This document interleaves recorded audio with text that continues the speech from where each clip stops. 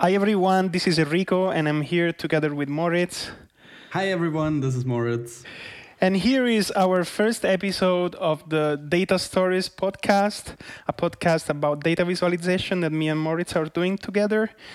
And I think we are going to follow more or less always the same kind of outline. We have a number of plans, and I really hope that you will enjoy it. And of course, we are always waiting for comments and feedback about what we propose and how we do it. Moritz, how are you? Yeah, I'm doing great, thanks. How is it going? What happened during the last week or couple of weeks? Good. I mean, for me, it's now slowly starting again. We moved houses in the beginning of January, so that, of course, consumed a lot of time. And now I'm back at the desk doing data with stuff. So this week, what did I do? Oh, I analyzed a muesli network, so which ingredients people use in mueslis together. So, wow. So that's a little side project because I have this data set of customized muesli orders. I work on a spinny globe, like a 3D globe, which I usually try to avoid, but this time it's a good idea. And so we try to make that nice. And and then I have a data set for working on web traffic and how people navigate on the web. But that's very, very much in the early stages. So, okay, so it looks like you have no shortage of projects as usual. No, and this week it was really lots of data, so I enjoy that. Yeah, great. What are you up to? Oh, this is a busy period of the year.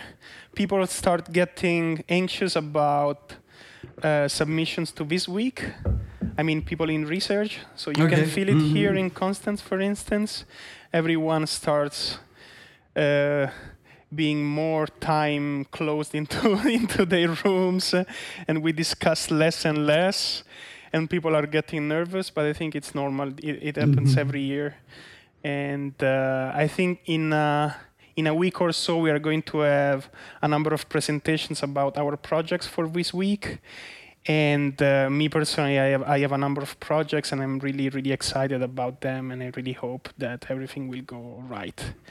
And I really like it because I'm collaborating, as usual, with many different people. This is, of course, a big challenge because I have to keep track of everything. But I really like to work with many people, and and I like to work with fantastic people, and many of them are really, really fantastic. It's great.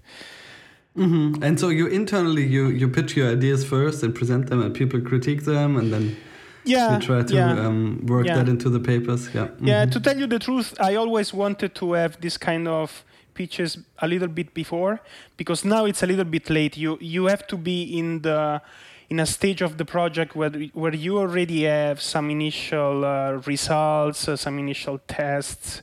So it's a little bit late, in my opinion, but we never managed to do it before. So it's better later than never. Clear. So it's still fine. It's still fine. Cool. Yeah.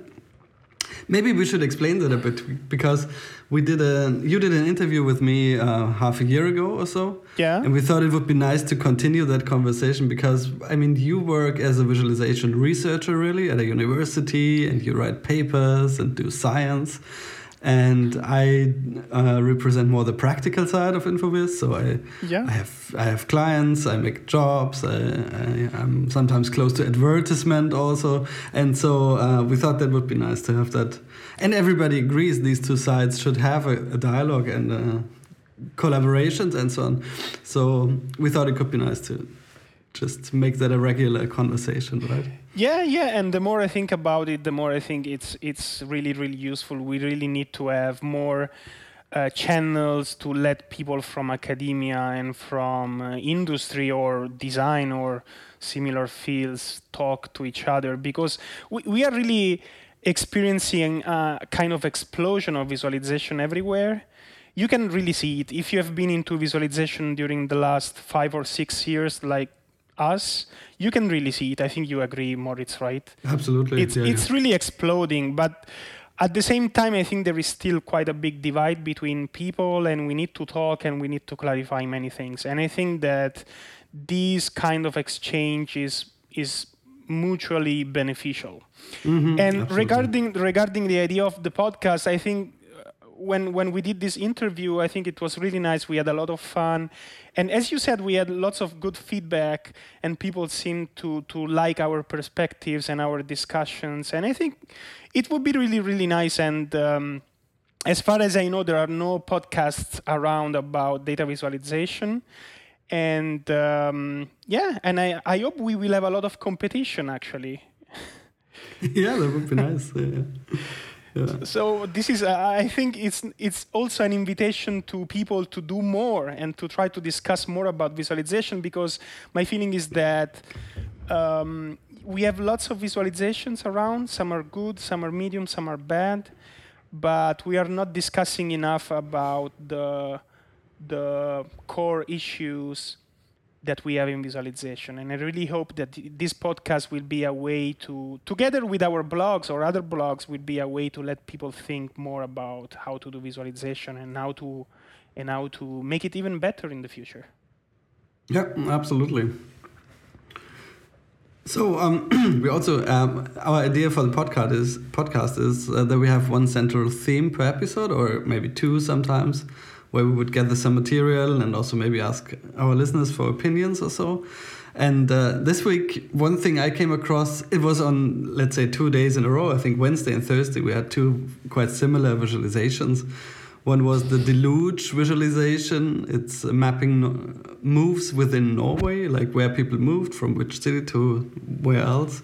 And the other one was a GE installation by Ben Fry's studio, Fathom. And they did two very, let's say, ambient visualizations for the lobby of different GE relevant activities. I think the one was about worldwide scans, CT scans, and the other one was about power turbines and so on. And both of them were like extremely shiny and animated, and particles were flying around. And on Twitter, I was referring to them as exuberant data kitsch, because I think this is what it is in the end.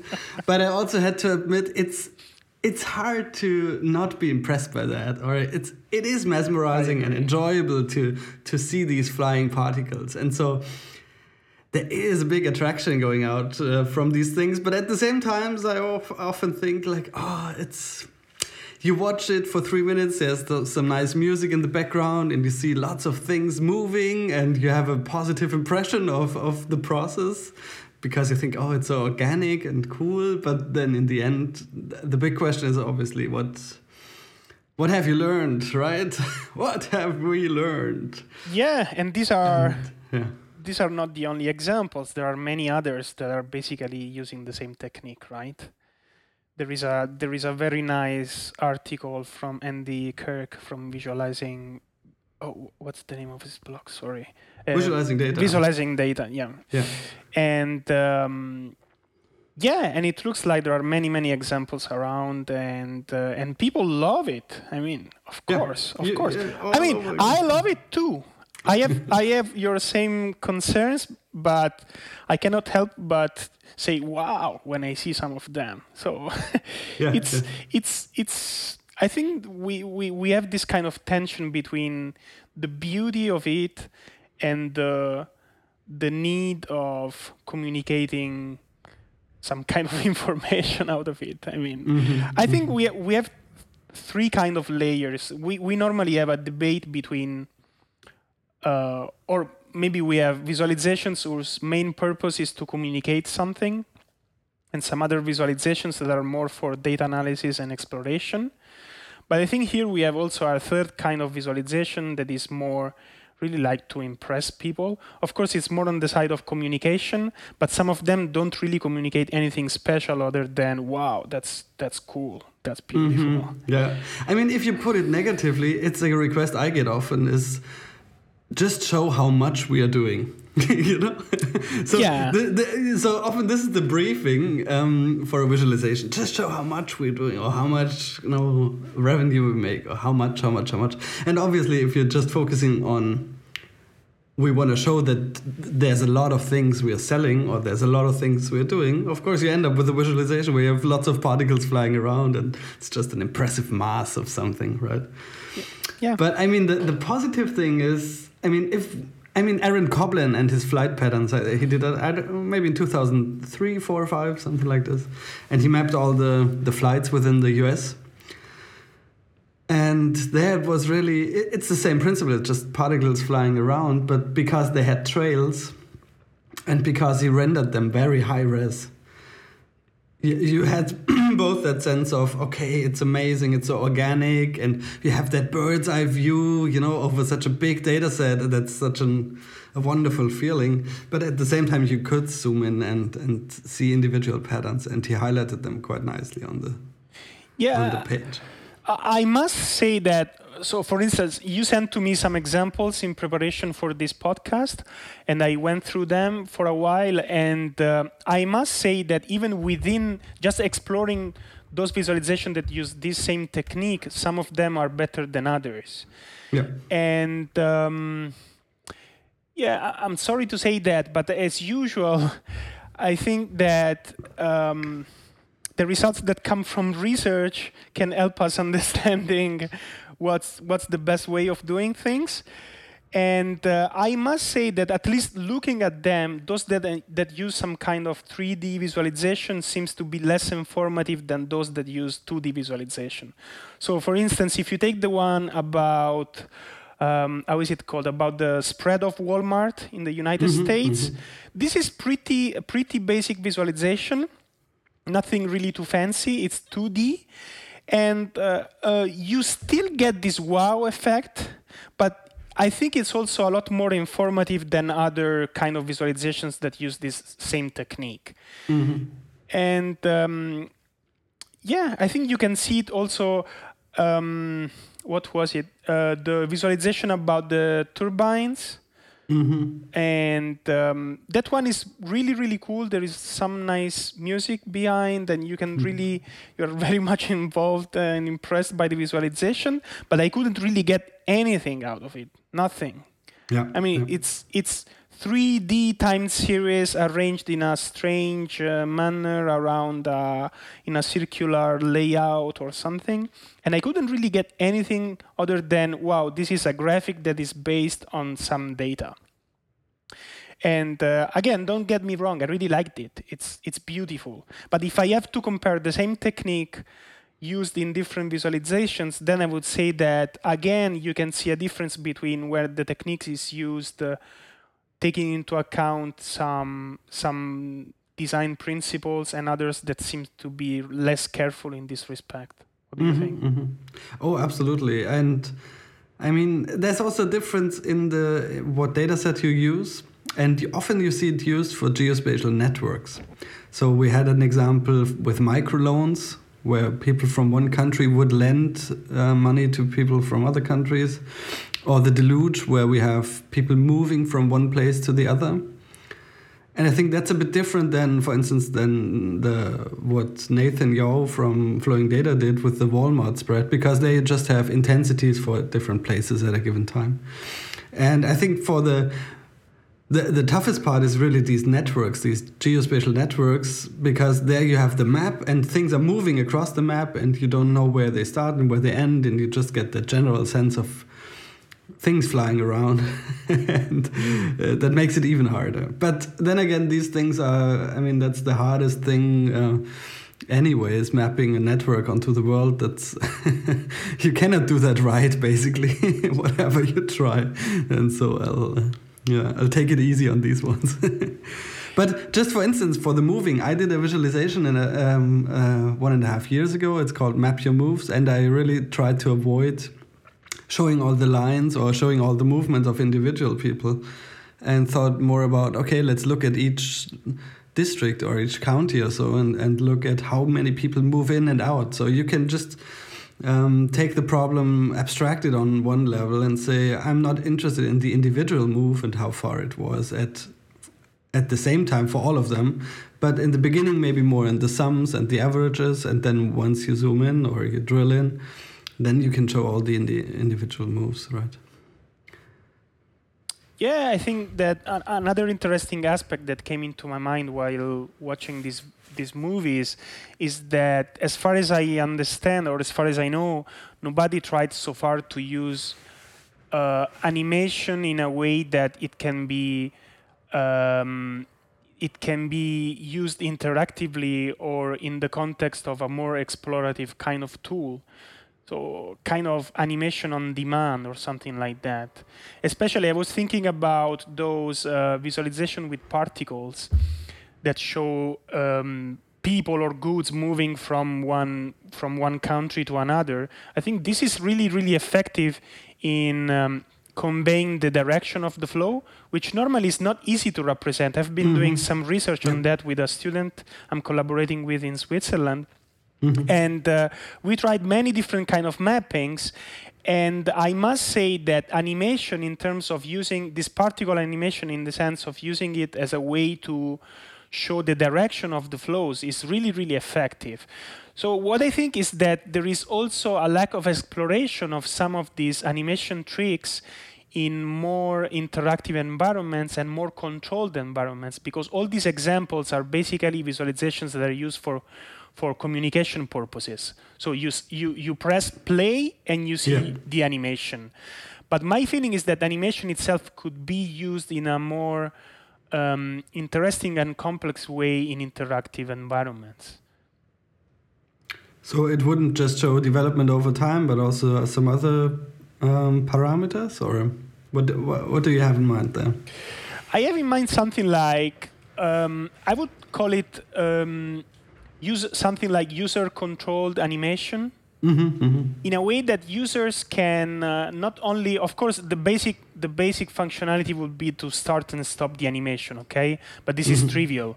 But you can imagine things like, I don't know, mapping different kinds of attributes to the animation, or speeding up or slowing down the animation, or I don't know. I think maybe also to go more in the direction of a simulation, really. There was, a few years ago, there was a really interesting CHI video. So it was a research project presented at CHI, the Interaction Conference. And they made movie controls where you wouldn't control a slider to tell the movie where to jump to, but you could manipulate the objects in the scene.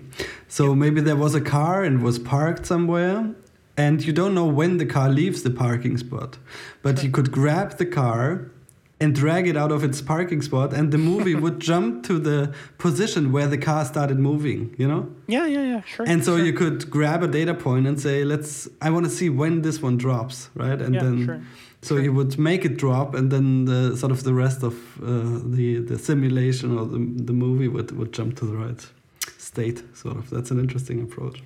Yeah. What else can you do to avoid these flying particle, exuberant data kitsch shininess?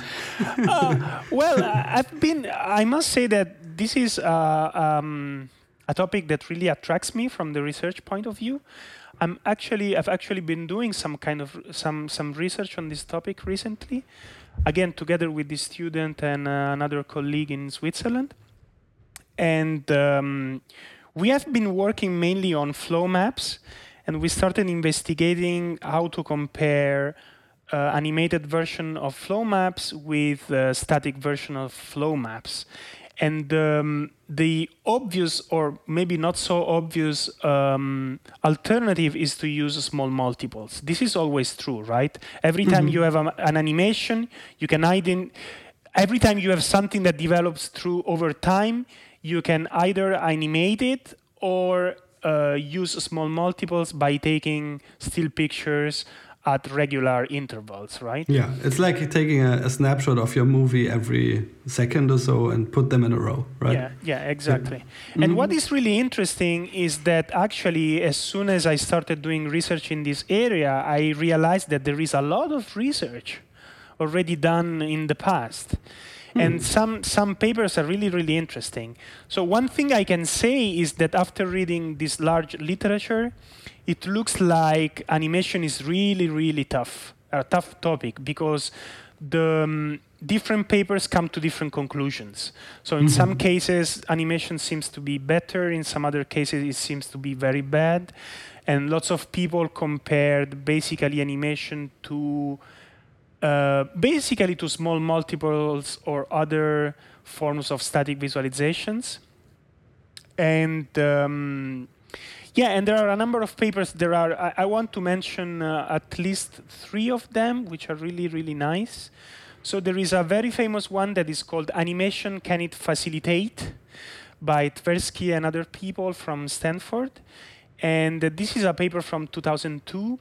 And it summarizes a lot of research around animation. So I must say that this paper is not focusing only on animation in visualization. It's animation in, I would say, user interfaces or any visual depiction of complex processes. Okay. And from their point of view, it looks like animation is really bad.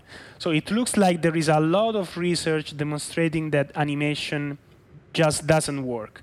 So for instance, there are lots of studies about using animation to explain to people how a complex process works, or how to, I don't know, how to build something, you know, this kind of instructions that you have from IKEA, how to build a chair out of these pieces. And it looks like that animation just doesn't work as well as you might think, okay? But then there are a number of studies that are more focused on animation as when used for visualization.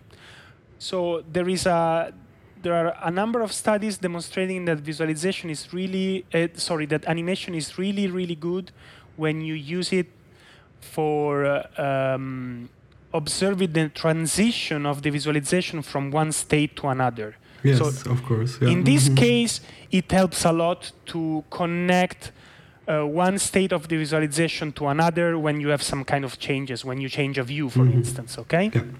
Or maybe you change a layout. In this case, it's really, really useful. But then as soon as you try to use visualization with the purpose of getting some kind of insights out of data, so animation is actually used to represent some aspects of the data, then there are some controversies. It's not clear.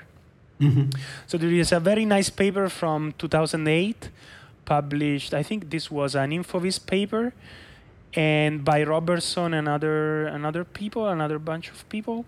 And this was about, it's called Effectiveness of Animation in Trend Visualization.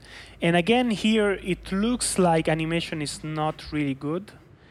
And this study is particularly nice because they compare some visualizations that are similar to Hans Rosling kind of visualizations.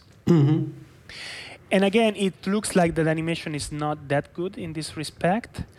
I think, if I remember well, I hope I'm not wrong, I would have to check it. They have one study that is more on how to use animation to detect some trends for exploratory purposes.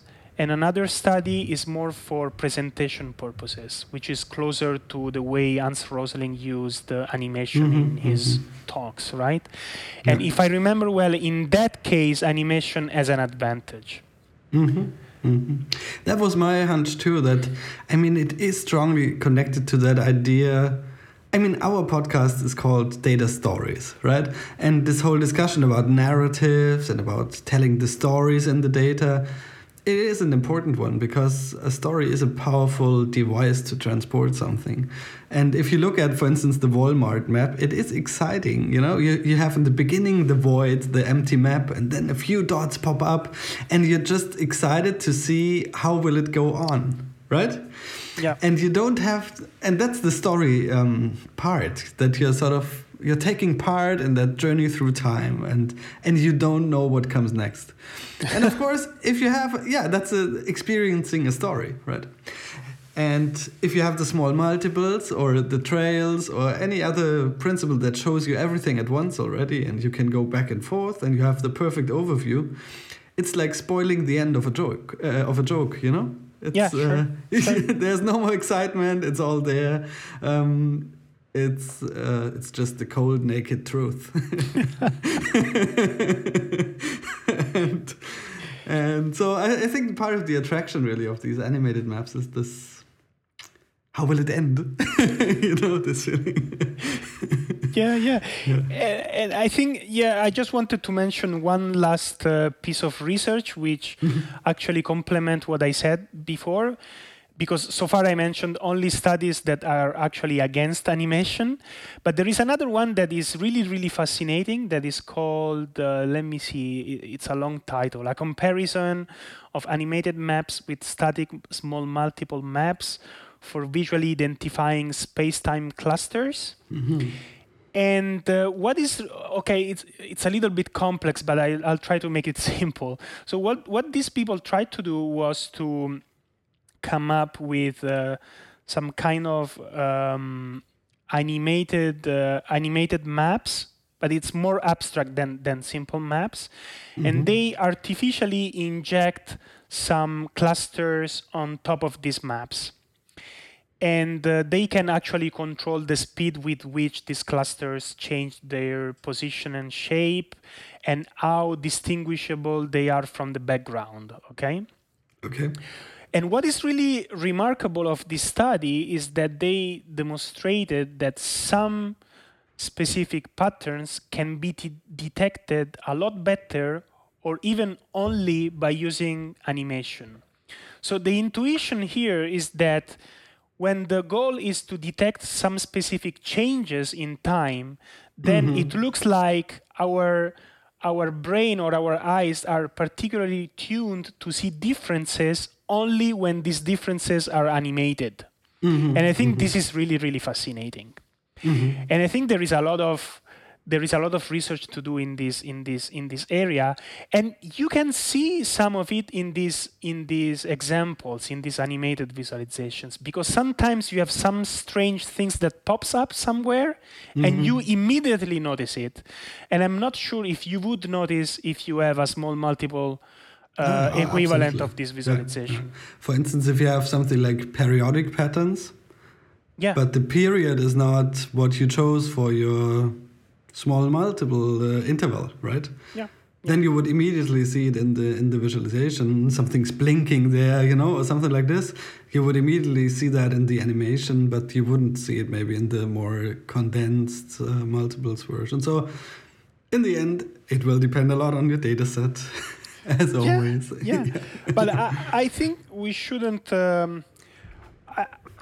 I think we should keep encouraging people doing animated visualizations. I think it's really nice. Sometimes it looks like eye candy, right? As usual, but it's not just animation. You can have other kinds of visualizations that are a little bit of eye candy, right? Sure, yeah. Yeah, but I mean, my tendency is, for instance, when I teach or so, and people come to me with their plan of a world map where lights appear and disappear, I usually say, go on thinking. This is not the end yet.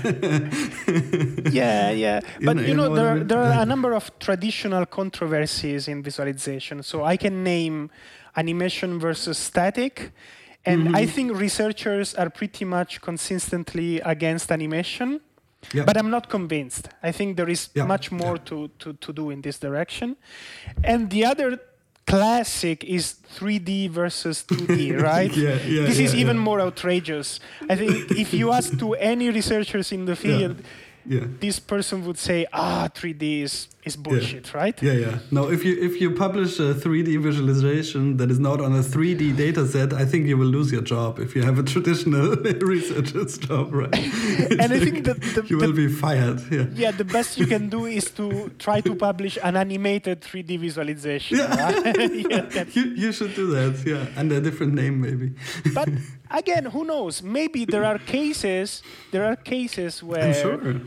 I don't like to be too orthodox, right? I mean, I think we should be open to cases where some solutions might actually work, and maybe there is some space somewhere for animated 3D visualizations, right?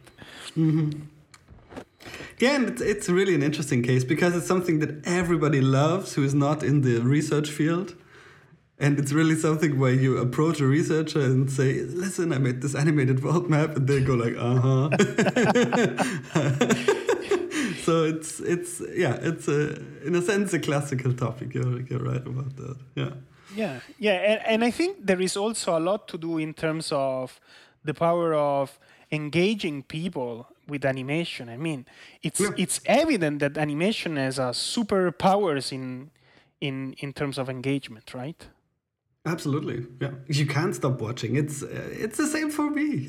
I wanna watch that. Yeah, of course. Yeah. I think maybe we humans have a natural tendency towards animated towards things, TV. Right? Or maybe just towards TV. Who knows?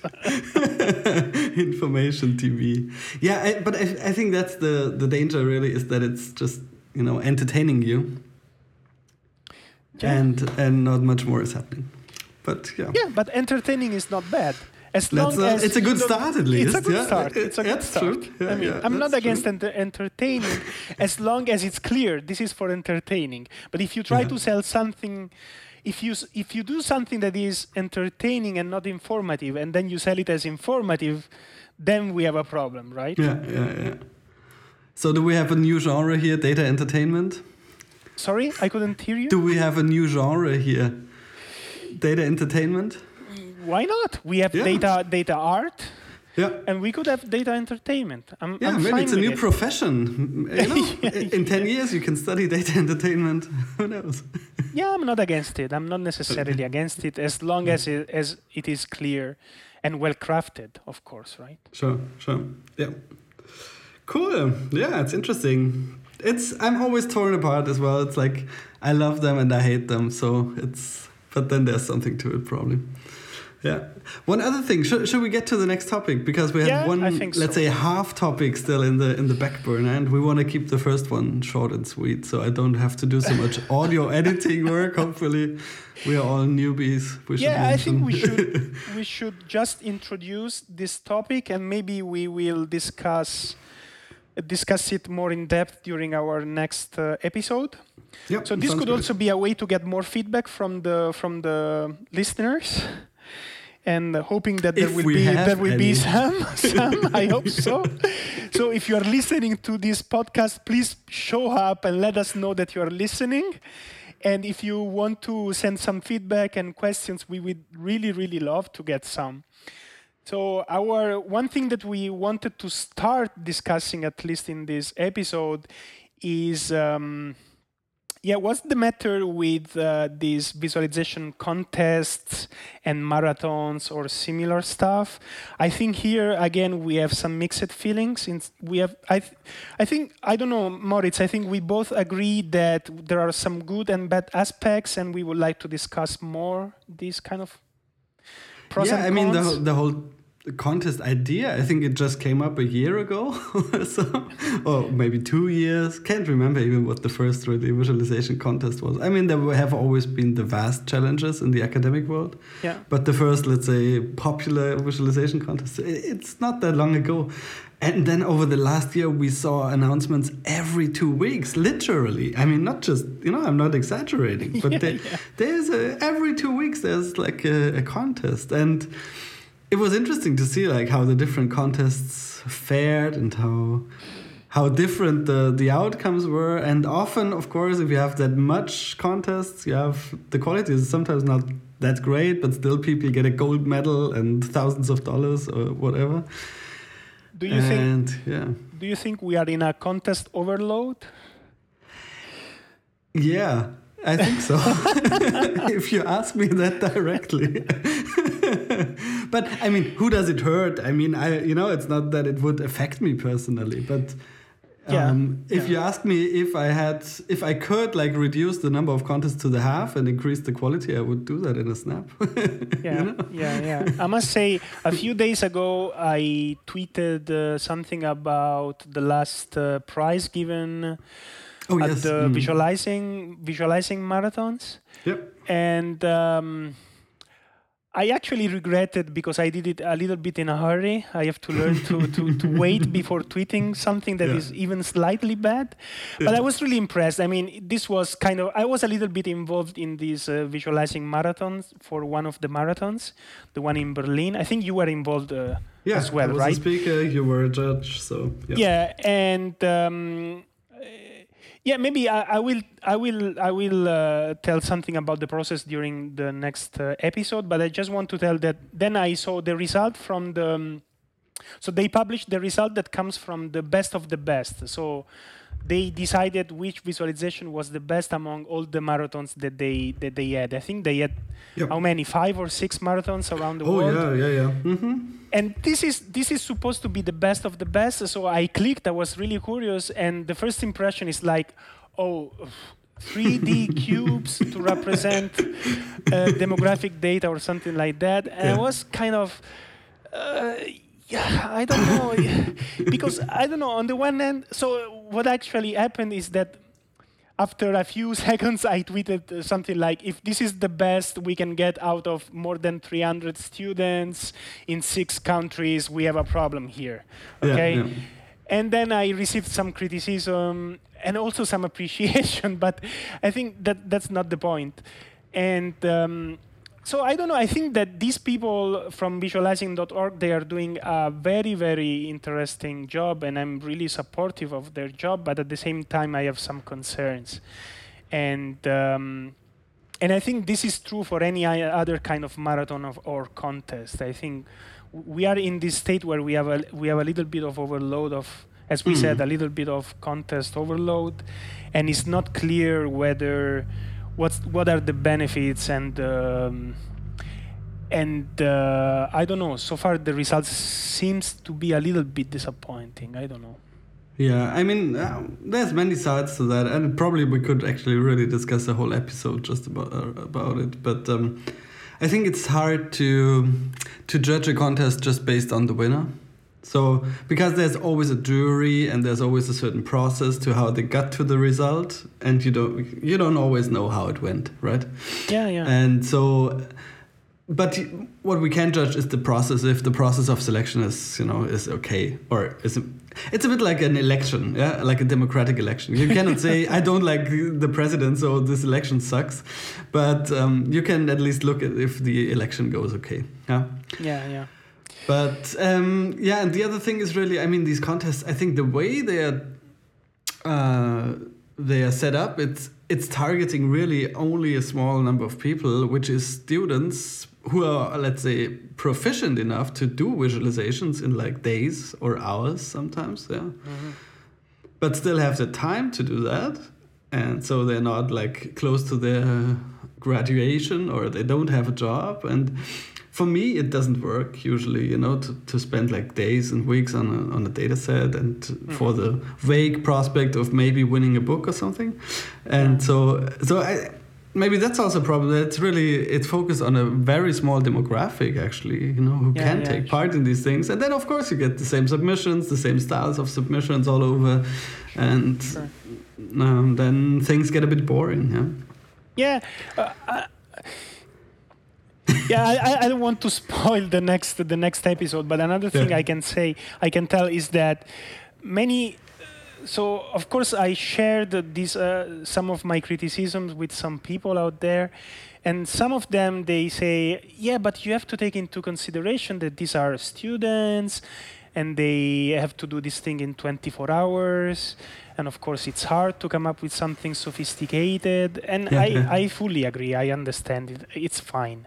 But I don't know. Let's take this. What was named the grand prize winner? I think so. Ecube Librem, something like that. What was the name of this visualization? I don't remember. Okay. It doesn't take much time it actually doesn't take any time to know that using a cube is not the best way to visualize data, or at least shouldn't be the first idea that comes into your mind, right? Yeah, but did you see the video, the explanatory video? So there's a story behind the cube. It's like a Rubik's cube, but the idea is you have to balance it right, otherwise it falls. So stuff like that. So there's sort of let's say a metaphorical reasoning behind the cube metaphor. Mm-hmm. Okay, yeah, it's possible. So that I can see I can see why they did it. So okay, yeah, sure. Maybe we can discuss it more during our next episode. Probably. It's possible that I was even too superficial. I don't know, but the first impression from my side was bad. I have to say that it was bad. And I mean, a winning visualization. You're right. I mean, out of 300. people or what. I mean, you should look at it and say, wow, that's amazing. You know, before you even understand what it is. Yeah. And if you say, what, cubes? Maybe something is wrong about it. Yeah, sure. What I was just thinking is maybe we shouldn't have experts evaluating the results and 5 people sitting, you know, in one room. But more really test visualizations and maybe also contest submissions to how well they actually work. No idea how that works logistically, but I mean, we're just always talking about the theoretical, you know, impact or how it, according to principles, blah, blah, blah. But I mean, the interesting story would be what happens if you show that to 50 people and if you show the animated movie to 50 people, what have they actually learned or not? And maybe that should be the criterion. I don't know how to measure that without like spending weeks, but maybe it's, yeah. Yeah, the point is always going beyond the wow effect, right? So the first impression is always wow or cool, and or stuff like that. Yeah. And I'm just thinking Andrew van der Meuren, he does some research on, or he, you know, over the last few years, he has been trying to quantify, or at least not necessarily quantify, but factor in the aesthetic effect of visualizations. So yeah, we could have an episode with him discussing the difficulties there. Yeah, I cannot think of a better person to talk about aesthetics than Andrew. True. Absolutely. Yeah. Cool. I think we can stop here. It's more than 40 minutes. I think it's fine. And I just want to repeat once again that our next episode, no, actually we didn't say that we plan to have episodes every 2 weeks, right? Yeah. So that's the plan. That's the plan. And again, if you're listening to the podcast, we would really, really love to get your feedback. Even if it's bad, so please, if there is anything you don't like. Especially if it's bad, yeah. I think especially if it's bad, please feel free to say, oh, it doesn't work, we want things differently, or you are just sucks. you guys don't suck so much. Yeah, stop sucking. Or stop sucking. Okay. Yeah. It's fine. But we really have no big experience with podcasts, and it's always hard to judge yourself. And so any tips for improvements, we're happy. Yeah. And we would really love to receive not only feedback, but also questions or any kind of inspiration for follow-up episodes. So if you have anything to say about these marathons and contests that we are going to discuss during our next episode, please feel free to send a message. And also, if you have any ideas about things that you would like us to discuss during any of the following episodes, please feel free to suggest. We are really, really open to suggestions. Let's go back to work. Absolutely. And lots of muesli networks waiting for me. Yeah, and me a bunch of papers to read. Have a good weekend. And same to you. Yeah. See you. Bye, everybody. Bye. Bye. Bye.